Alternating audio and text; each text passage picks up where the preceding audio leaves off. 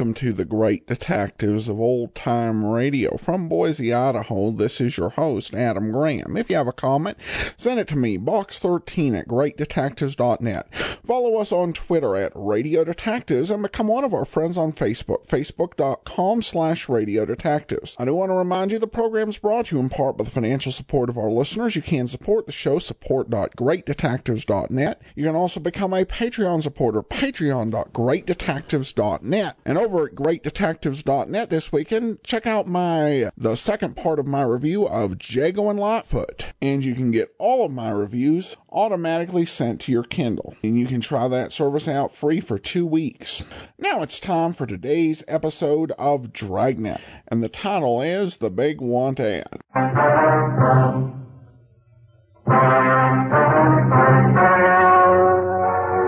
story you're about to hear is true. The names have been changed to protect the innocent.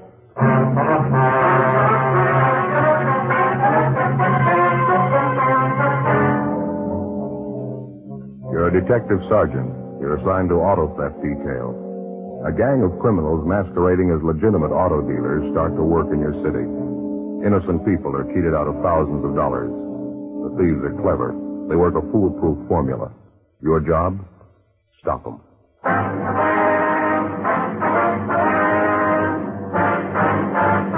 Dragnet, the documented drama of an actual crime.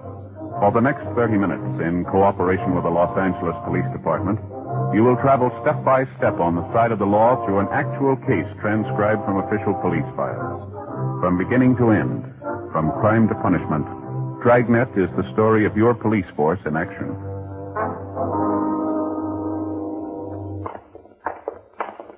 It was Tuesday, February 19th. It was chilly in Los Angeles. We were working the day watch out of auto theft. My partner's Ben Romero. The boss is Captain Nelson, and my name's Friday. We were on the way out from the office, and it was 10:25 a.m. when we got to the corner of 38th Street and Maxbury Avenue. The Greenleaf Day Nursery School.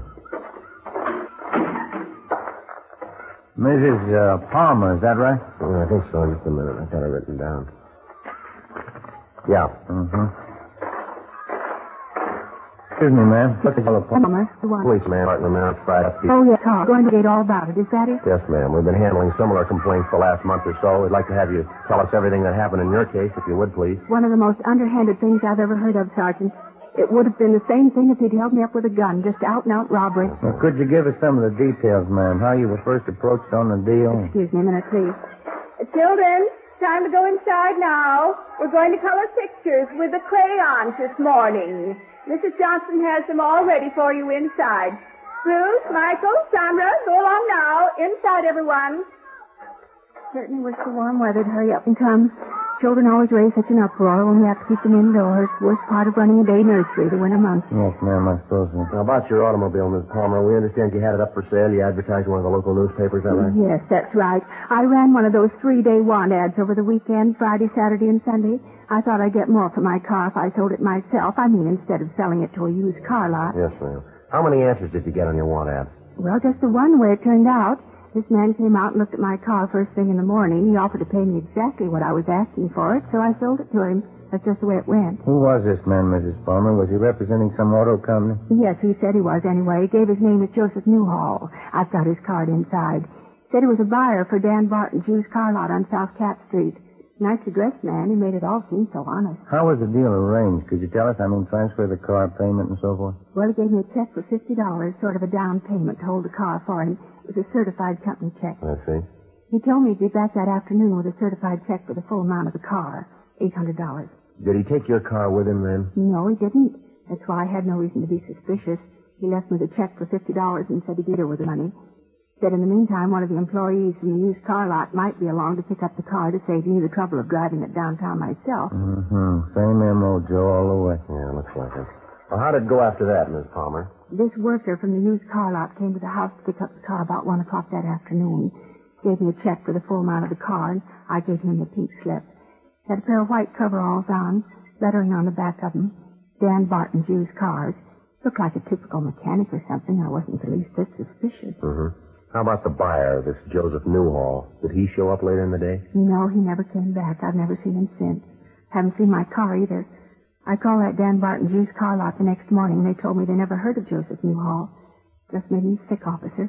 I can't afford to lose the money I had in that car. Yes, ma'am, we understand. The same thing's happened to a dozen people like you around the city. You remember what this man Newhall looked like, Miss Palmer? His physical description, maybe the clothes he was wearing? Yes, I've got it all written down, Sergeant, in my diary. Would you like to step inside, please? I've got my little office at the back of the school here. All right, thank you very much. I always make a record of everything in my diary. I've kept one ever since I was a girl in college, every day. I suppose you've got all the information on your car, the make, license number, things like that? Oh, yes, indeed. I got everything together I thought might help you. Right up these stairs, please. Thank you. Go ahead. How about the description of the man in overalls, the one who came to pick up your car? Would you remember him, ma'am? Yes, I've got that for you, too. Everything I thought would help. Just have a seat there, officers. I've got the things in my desk here. Thank you, Miss Right Palmer. ahead, thank you. I wouldn't mind the whole thing so much, but as I say, I can't afford to lose the cash I had tied up in my car. That seems to be the way the thieves operate, ma'am. They've been cheating the people who can least afford it. Terrible thing, just out-and-out robbery. There you are, Sergeant. Thank you, ma'am. There's the description of my car, license number, all the rest. Yes, I see. And here's the description of the two men. That Joseph all the coveralls who picked up my car. Have you got that deposit check Newhall gave you, Miss Palmer, the check for $50? Right here, Sergeant.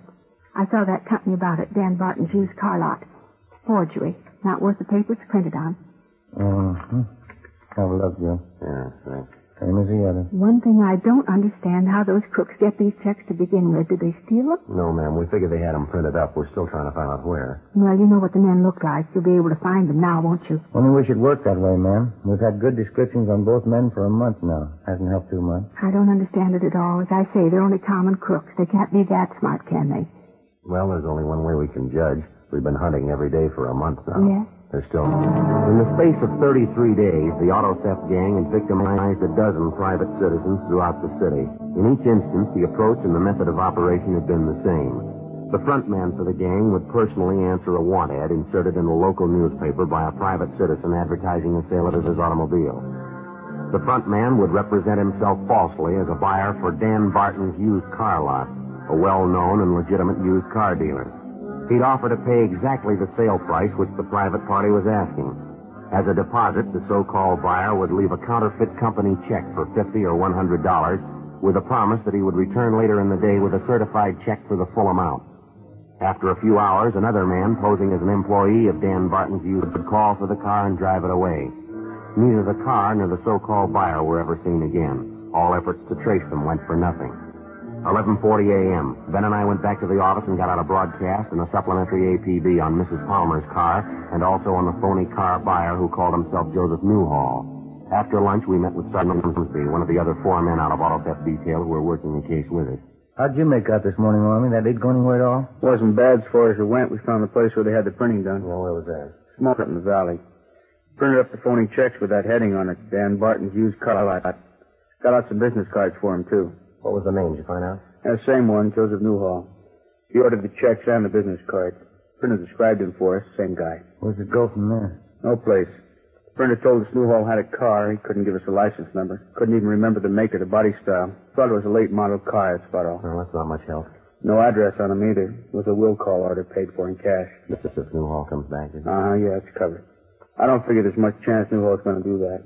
He ordered enough checks printed up the first time last of a year. Well, I guess that's one lead we can forget.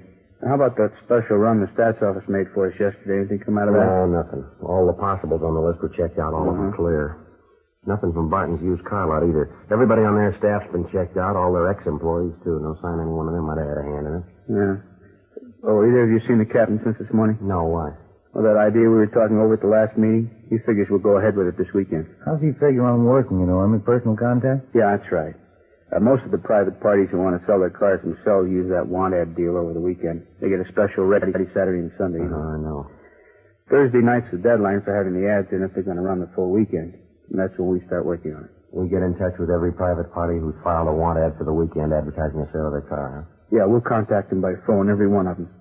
We advise them that if anybody representing themselves as a buyer for Dan Barton's used car lot answers their want ad, they're to get in touch with us right away. If they can't stall the man long enough, we tell them to accept the information on the man the car is driving. It ought to work out. If we can get any kind of cooperation, it's going to be a big job. We'll have to cover all the want ads and all the papers. We've got a good description of that phony buyer, Joseph Newhall. If they planted a want ad in one of the papers, maybe he's the one of the gang who brought the ad in. It's possible one of the ad takers might remember him. Might be worth checking anyway. Well, could be. They might have phoned in the ad, too. That wouldn't help much. Might as well not foolproof, but it's a different approach. It's a plan anyway. We've tried everything else we can think of to reach the thieves. I get it. Auto theft, body towing. Yes, sir. Mm-hmm. When was that? I see. Yeah. Mm-hmm. Yes, sir. As soon as we can. Thank you, sir. Well, maybe we won't have to wait for the weekend. What do you mean? A man out in Echo Park. He runs a candy store out there. He advertised his car for sale in this morning's paper. Said the first one to answer it was a buyer from Dan Barton's used car lot. Gave his name as Joseph Newhall. Looks like the same M.O. Mm-hmm. They'll make a deal? Well, the candy store owner wouldn't go for the deposit check. He wanted the full amount. Said the deal didn't sound right to him. How does it stand now? Well, Newhall said he'd come back with a check for the full sale price. When? 8 o'clock tonight. 2:20 p.m. We drove out and questioned the candy store owner further. His description of Newhall tallied with the others, but again, the potential victim had failed to get any kind of a description of the car Newhall was driving or the license number. Ben and I staked out at the house. 8 p.m. came and went. The suspect failed to show. By midnight, there was still no sign of him. Well, the way it shaped up, Newhall apparently had a policy of making a deal at first contact or forgetting about it. He probably figured that if a person was at all suspicious, the interval would give him time to check, and Newhall wasn't giving away any odds. All day Wednesday, the stakeout went on. No sign of the suspect. On Thursday night, the local newspapers gave us lists of names and phone numbers of all private parties who had ordered want ads for the coming weekend to advertise the sale of an automobile. We divided up the names, and 6 of us took turns on the phones and started calling each party. We warned them about the car theft ring and advised them of what steps to take in the event Joseph Newhall or one of the other gang members approached them with the proposition to buy their car. One of the private parties we contacted was a Mr. Roy Harmon. Ben got on one and got in the thing we'd prepared. Sergeant Ormsby used the other extension and called another party running an ad. Sergeant Ormsby, Los Angeles Police Department Auto. How's that, sir? Yes, and one of the gang usually goes under the name of Joseph New. Contacted it all. That. Now. Say now. Right, thank you, sir. What was that all about? Man by the name of Harmon runs a cocktail lounge out on South Cole. He took in a check over the bar last night, company check from Dan Barton's used car lot. Says it was signed Joseph Newhall. Well, he ought to remember who passed it. He does. I got it right here. A man by the name of Frank Curtis. He's a regular customer at the bar. Harmon says this Curtis came in the place last night with a man in a dark suit, and the man seemed to be a friend of Curtis's. Yeah. Well, I asked him what the friend looked like, and he described him. It was Newhall. Mm-hmm. What about that check business? Harmon says he was standing bar at the time. Told me this Frank Curtis and Newhall had quite a few drinks together, and they ran out of money. Newhall wanted to cash a check, but Harmon said no. He didn't know him. Mm-hmm. Well, this Frank Curtis is a regular customer at the bar, and he offered to endorse the check for Newhall. So Harmon said okay, and he cashed it. Yeah. How well does Harmon know this customer is, this Curtis? Pretty well. Lives across the street from him. We checked Frank Curtis through R&I, but he had no previous criminal record. We left the rest of the list for the other men, and Ben and I drove out and talked to Roy Harmon, the owner of the cocktail lounge where the suspect Joseph Newhall had cashed a check with the help of his friend, Frank Curtis. Harmon told the same story he'd given Ben over the phone. Curtis was a long-time neighbor of his and a steady customer at his cocktail lounge. As for Newhall, he'd never set eyes on him until the night before. Harmon gave us the home address of Frank Curtis, and we checked it out. Mrs. Curtis answered the door and told us that her husband Frank was working the newly inaugurated night shift at an aircraft plant in the south end of the city. Ben and I drove down to the plant, and after checking with the personnel office, we finally located Curtis at his work. He was an assistant foreman in one of the aircraft assembly shops. The truth, Sergeant Romero. The last time I saw Newhall before the years ago. We used to work at a work plant together. What's the matter anyways? You done something? We understand you endorsed a check of Newhall for $50. You know him that well? I mean, that you'd endorse checks for him? Well, maybe I shouldn't have. Wife's always telling me I ought to be more careful who I'm signing checks for. Well, what happened anyway? Wasn't the check any good? Do you have any idea where we could find this friend of yours, this Newhall? Well, I don't know. During the war, he and his wife lived in this housing project off North Main. I know they moved from that place, though. Yeah. As a matter of fact, old Joe didn't tell me where he was living. I gave him my address, told him to drop over for a beer sometime. Don't remember getting his address, though. Couldn't tell me what this is about, huh? Just a routine check. We'd like to locate Newhall, that's all. Got a few questions we'd like to ask him. Excuse me, we better watch it here, Sergeant. Yeah. Men coming through with that jig there. Okay, fellas, straight on through, all clear. Vertical fin assembly, down to 3. We're getting busy again, all right. Seems like the old swing shift days all over again. War years. Yeah, you mentioned a minute ago that Newhall is married, Miss Curry. Yeah, that's right. What about his wife? Can you tell us anything at all about her? Betty? No, I don't think so. Her and Joe seem to get along all right.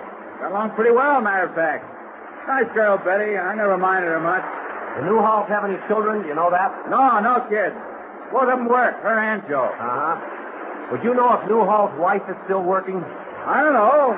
Probably is. But yeah, matter of fact, she is. Joe happened to mention it the other night when we were talking. Just happened to think of it. Well, go ahead. Well, I remember I asked about Betty, and he said she was still working. Same old place, same old job, that's all. Where is this place she works, do you know? Yeah, City Hall. We continued questioning Frank Curtis, and he told us that to the best of his knowledge, the suspect's wife, Betty Newhall, had a civil service rating and that she'd worked as a file clerk in the record room of one of the bureaus in the municipal. The next morning, Ben and I got in touch with the civil service officials at the City Hall. And they got out a tracer on the wife of the suspect. 11:20 a.m. I got it. Auto theft Friday. Yes, sir. How's that? I didn't hear it. When? Yeah, I see. Yes, sir. Right. We'll check with you in about an hour. Bye.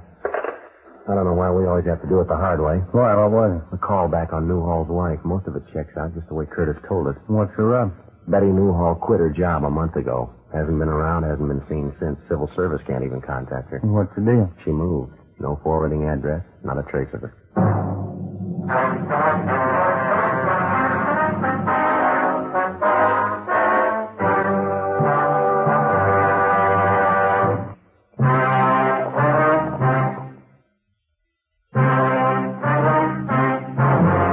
February 23rd. The strongest lead we'd had to the auto theft gang began to fade. Mrs. Betty Newhall, the wife of our principal suspect, wasn't to be found. We checked out all her known friends and relatives, the places she was known to frequent. There wasn't a trace of her. Then got all the available information on her from the civil service office, and we got out a broadcast in the supplementary All Points Bulletin. We found out she had a 10-year-old son, so we checked with the Board of Education to see if the boy was registered in one of the city schools. He wasn't listed. Still no response. We stayed on it. In the meantime, the weekend was wearing past the halfway point. The other two teams of men working the case were standing by, but apparently none of the private parties who were running want ads over the weekend advertising the sale of an automobile had been approached yet by either Joseph Newhall or some other member of the gang. If they did make a contact, it hadn't been reported to us. Saturday night, still no response. 8:50 p.m. Ben and I had some supper at Johnny Coken's place, and then we went back to the office. Not a bad meal at all, huh? Pretty fair for a Saturday night. Good soup. Yeah, there's nothing like that corn chowder Johnny puts out. It's the best. I sure wish you'd do something about that coffee. It's like taking a shot of adrenaline, isn't it? It is pretty strong, and... Excuse me. Maybe that's what's giving me this heartburn. Where's Ormsby? I thought he was covering. So did I. He was here when I left. Joe, Ben? Hi, Army. Thought we lost you. I'm taking a call from Hollywood Division. Good piece of news. What's that? Newhall's wife, they found her. At approximately 25 minutes past 8 that night, a dark-haired woman in her late 30s had brought a young boy into a pharmacy in the Hollywood area. Apparently, the woman had been drinking, but she was not intoxicated. The young boy with her, whom she identified as her 10-year-old son, was badly cut and bruised about the face and head. The woman insisted that the pharmacist on duty treat the boy and attend to his injuries. After arguing with the woman, the pharmacist called the Hollywood Receiving Hospital. An ambulance was dispatched, and the boy and his mother were there for treatment. At Hollywood Receiving, the woman gave her name as Betty Harrison, and her son's name is George Harrison. But a routine identification check by officers next door at the Hollywood Division Station disclosed her true name as Mrs. Betty Newhall. The desk sergeant ordered her held for interrogation and notified our office immediately.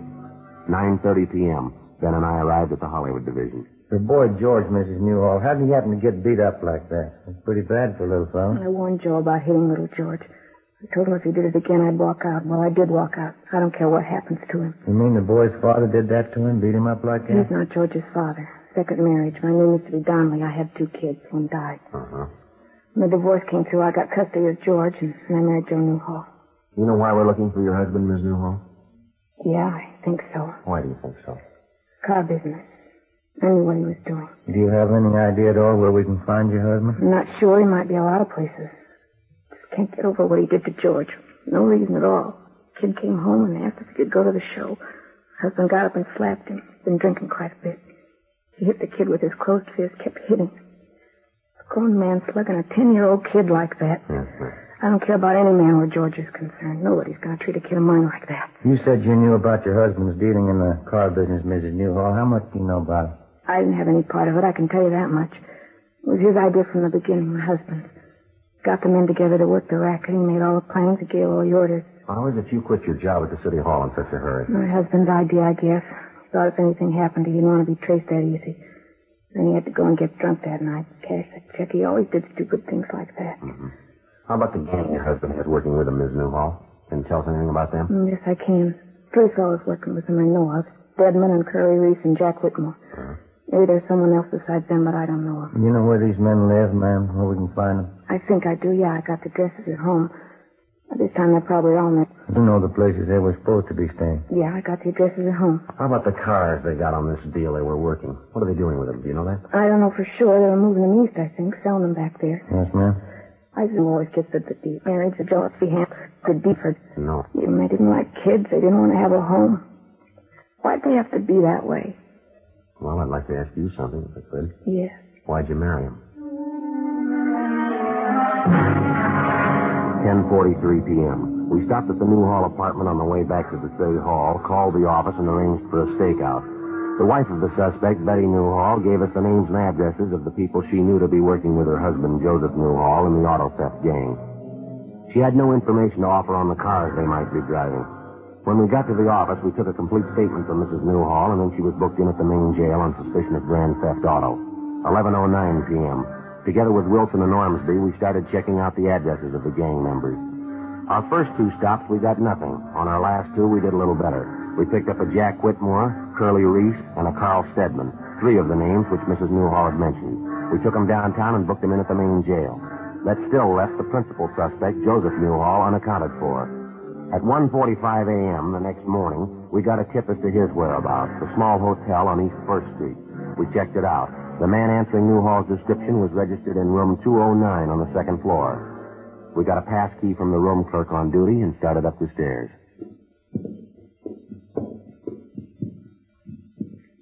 209. Down this way, Joe. All right. Here's 7. Here we are. Mm-hmm. See if we can get a rise, huh? Yeah. Yeah, please. That's all right. Yeah, it's police officers. All right, hold it there, Mrs. Down, Ben. Yeah.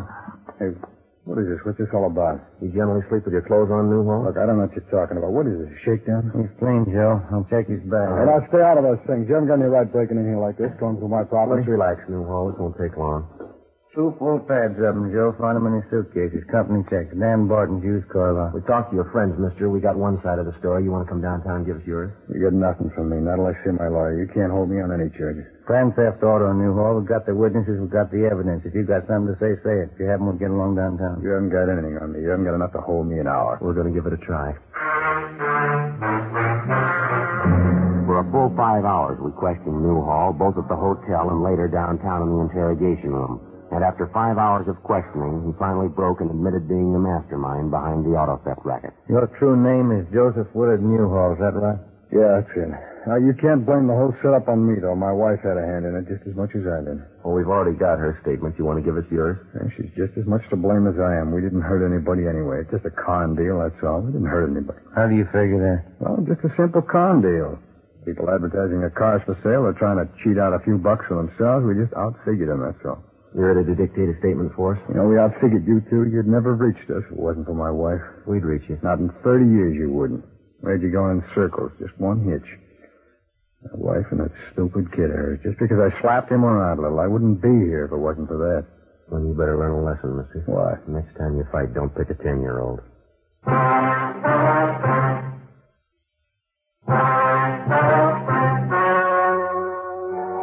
The story you have just heard was true. The names were changed to protect the innocent. On May 29th, trial was held in Superior Court, Department 87, City and County of Los Angeles, State of California. In a moment, the results of that trial.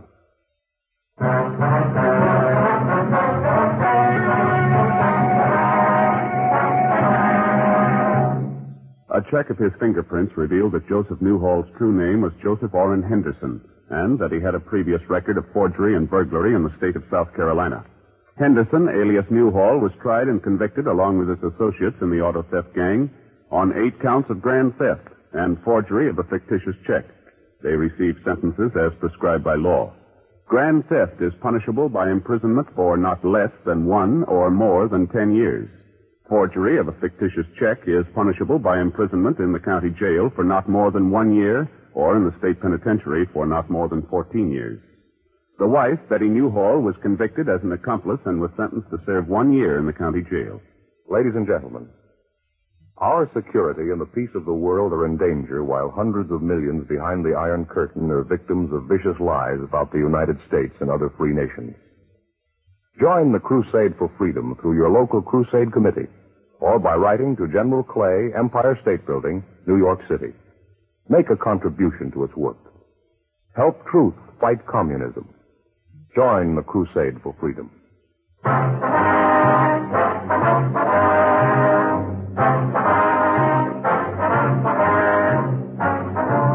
You have just heard Dragnet, a series of authentic cases from official files. Technical advice comes from the Office of Chief of Police W.H. Parker, Los Angeles Police Department.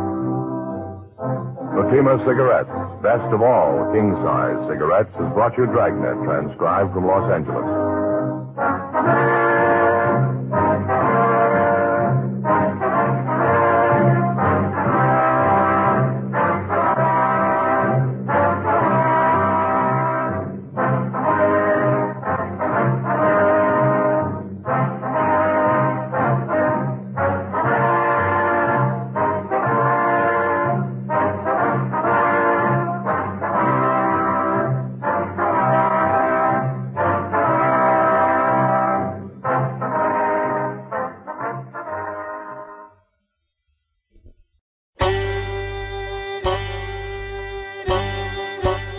Hi, this is Andrew from OTRWesterns.com. I wanted to invite you to come take a look at our site. We stream live OTR Westerns 24 hours a day, 7 days a week, along with putting out podcasts of old-time radio westerns. Check us out at OTRWesterns.com. You're listening to The Great Detectives of Old Time Radio with Adam Graham. Now let's get back into the show.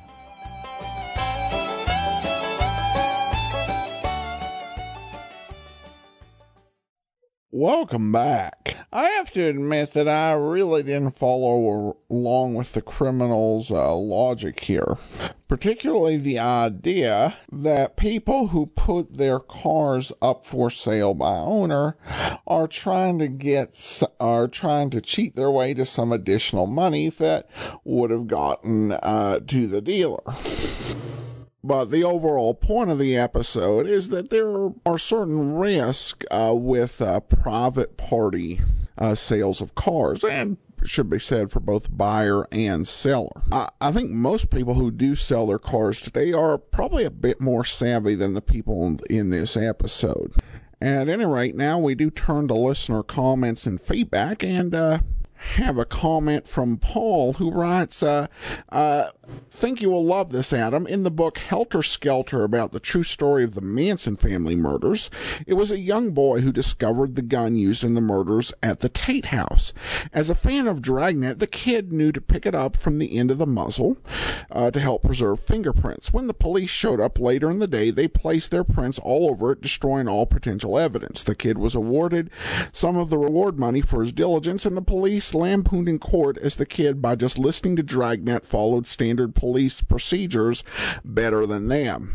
An interesting story. I have a friend who used to be a police detective, and he was of the opinion that there are many police officers who are horrible at preserving crime scenes and may accidentally destroy evidence. And I guess this story is kind of an indication of that. Of course, this isn't all police officers. And if I could speculate, it may be that many of those who are not as careful with evidence are police officers, but not detectives who actually have to deal with the processing of crime scenes. Well, that will do it for today.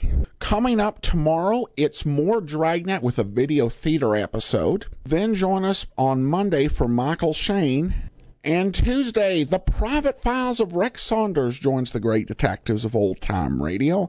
And next Saturday, another episode of Dragnet. In the meantime, send your comments to box13 at greatdetectives.net. Follow us on Twitter at Radio Detectives. And become one of our friends on Facebook, facebook.com/Radio Detectives. From Boise, Idaho, this is your host, Adam Graham, signing off.